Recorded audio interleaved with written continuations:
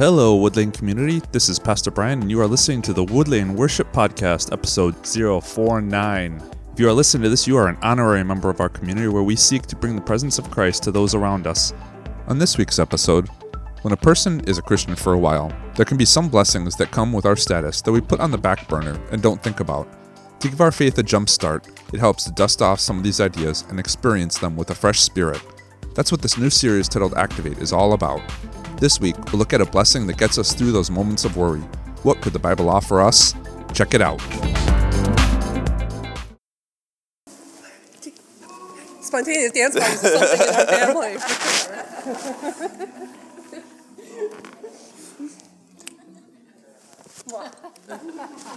Mwah.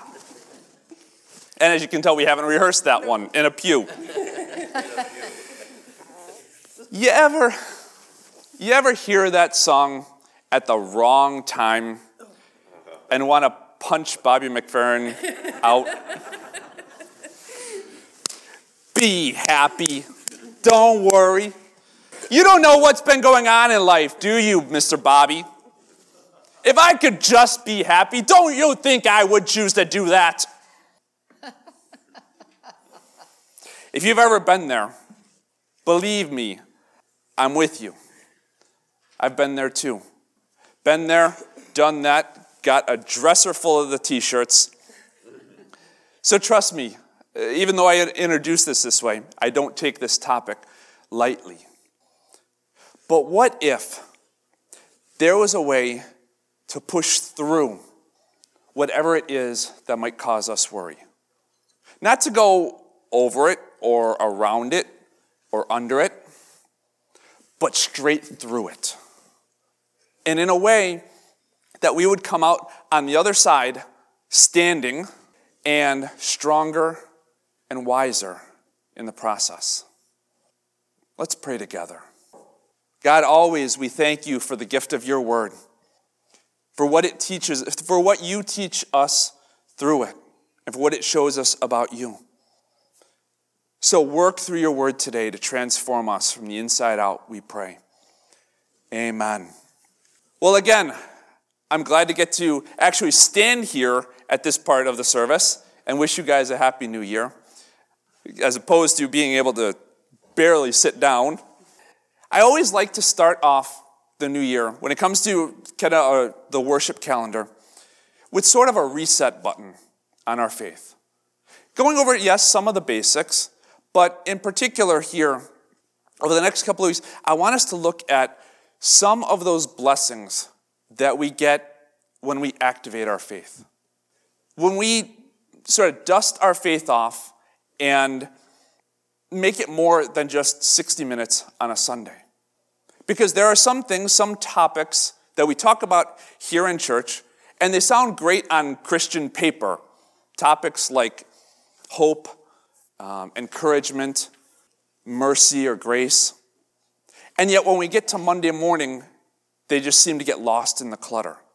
And so sometimes it helps us to just, even though they're basic, it helps to be reminded of some of those things.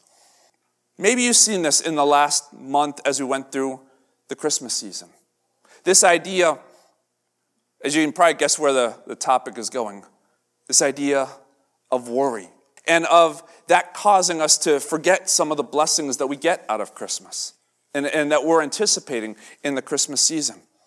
You know, forget the idea of seeing the forest for the trees. I can't get past this one piece of bark that's right there in my face. Maybe you even drove in here today with worry.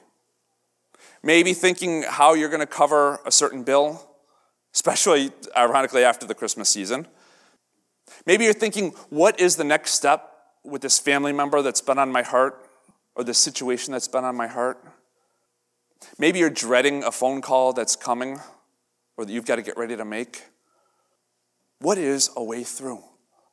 Well, we're going to take this passage, because I've just given you a bunch of examples, and you probably have even your own, of things we can come in here with worry, we're going to snap ourselves out of it first by diving into Scripture and see what Jesus says. And it's going to be all Jesus' words out of Matthew 6, verses 25 through 34. I tell you, Do not be anxious about your life, what you will eat or what you will drink, nor about your body, what you will put on. Is not life more than food, and the body more than clothing? Look at the birds of the air. They neither sow nor reap, nor gather into barns, and yet your heavenly Father feeds them. Are they not of more value than they? Are you not of more value than they? And which of you, by being anxious, can add a single hour to the span of his life? I'm just going to say that one again, just because it is such a potent thing. And which of you, by being anxious, by worrying, can add a single hour to the span of your life? And why are you anxious about clothing? Consider the lilies of the field, how they grow. They neither toil nor spin. Yet I tell you, not even Solomon in all his glory was arrayed like one of these. But if God so clothes the grass of the fields, which today is alive and tomorrow is thrown in the oven, will he not much more clothe you, O you of little faith? Therefore do not be anxious, saying, what shall we eat, or what shall we drink, or what shall we wear? For the Gentiles seek after these things, and your heavenly Father knows that you need them all. But seek first the kingdom of God and his righteousness, and all these things will be added to you. Therefore do not be anxious about tomorrow, for tomorrow will be anxious for itself. Sufficient for the day is its own trouble. This is the word of our Lord. Thanks be to God. Well, I promise you, Jesus is not giving us a don't worry, be happy speech. But he is giving us a way through. And we're going to take this by breaking down some of these ideas, and we'll see kind of how this all builds back together. So hang with me here as we break down what may seem very, very simple. First idea. Worry is a waste of time. I should have written that one down. Nice. We can probably all come up with some definitions of this, and probably some that are pretty creative, probably some maybe even better than what Grandpa Morris had passed on to us. When he says, and I just love this definition, he says, worry is taking the weight of the world off God's shoulders and putting it on your own. Now, if you think I've got the scale wrong on this, well, what are we talking about dealing with God's shoulders? I mean, this is the stuff of my life. Think about, just for a second, some of the things that we often worry about. A lot of them, not all, I get it, but a lot of them are things that are beyond our control, aren't they? Things we can't do anything about. And we start to worry about those, and we start to maybe play what-if games with ourselves. And we can we are really good at this, coming up with some bizarre answers, which make perfect sense in the moment, about, well, if this happens, then this is going to happen, and all of a sudden we're going to get to the point in 4 or 5 steps that the world is going to end, and to us in the moment it all makes sense. It doesn't do us any good. And we can actually get to the point of tricking our bodies and our minds into believing that these hypotheticals that we come up with are real. I mean, I was doing a little bit of research getting ready for today about just the physical things that happen to us when we worry. And I won't describe them. You probably know 90% of what's out there, and it's probably all true, what you're thinking. But I really liked how one article put this. This came off one of the articles off of WebMD, so I'm not going to put a ton of stock into it, but I really like the phrase that goes on. And it makes a lot of sense. With excessive worrying, your mind and your body go into overdrive as you constantly focus on what might happen. The thing I like about this is I like those last 5 words. Think about it. So often we play that what-if game. What might happen? It hasn't happened yet. And yes, there is a certain wisdom in certain situations thinking, okay, what could happen and how are we going to deal with it? But this is when you're going overboard, constantly going into overdrive, thinking about, well, this could happen, and this could happen, and this could happen, and usually the things we're coming up with are not very good. Certainly not going to do us any good. But also I like that word focus. Hang on to that, because we're going to get to that in a little bit. But here's something I want to clarify. Worry is not living willy-nilly. Okay. Worry isn't, we're still called to be good stewards of those things that we are given. We're still called to, for example, budget so that we can make sure that the bills get paid. We exercise so that we can try to minimize the chances of our health going south. There's 100 other examples that we can probably come up with of things that are just smart to do. We don't look at this idea and say, well, I'm not going to worry about, food because God's just going to magically fill the cupboards overnight. We're going to wake up after the alarm wakes us up, open the cupboards, and God's going to have stocked them up for us. We're not going to just assume that God is going to make our lungs or our heart instantly healthy. So, therefore, I'm going to smoke and drink and do all these things that are just not going to help that cause at all. Can God do those things? Yeah, God can pull off miracles. But living that way, saying I'm just going to, live willy-nilly without a care in the world, not worrying, being happy, and thinking God's just going to magically take care of all of it, that's not faith, that's presumption. That is like saying, I'm not going to study for my... And Elijah, I hope you're paying attention to this part because this is going to really count for you. That's like saying, I'm not going to study for any of my final exams because God's going to drop a blizzard on Newark on test day. You guys have some in the winter, don't you? You know what? Okay, midterms. It proves my point even more about the wisdom of thinking God's going to drop a blizzard on Newark in June, so I'm not going to study for my tests. No, study for your tests. Take care of yourself. Think through things so that we're living as good stewards of what we are given. Now, I said, hang on to that word that I liked out of that article, focus.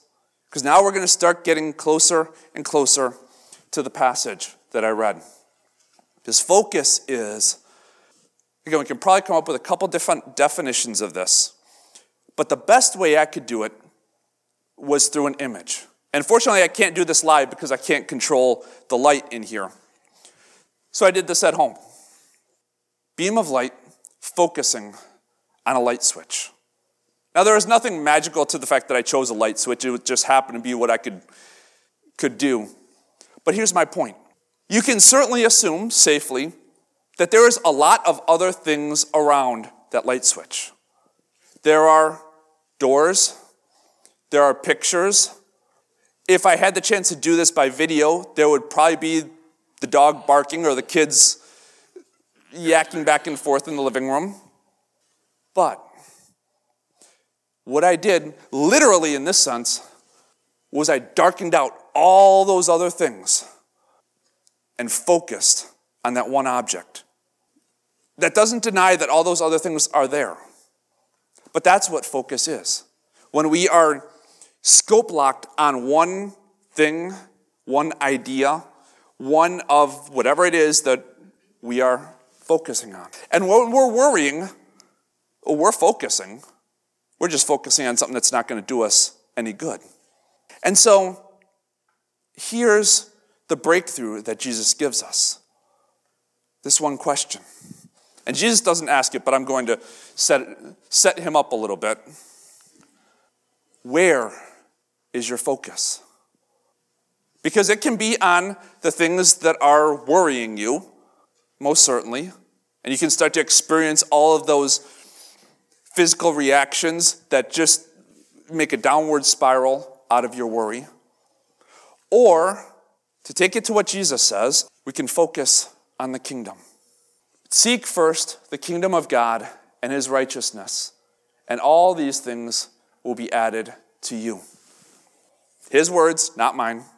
Again, this is not to try and make light of this idea or say this is just such a simple answer.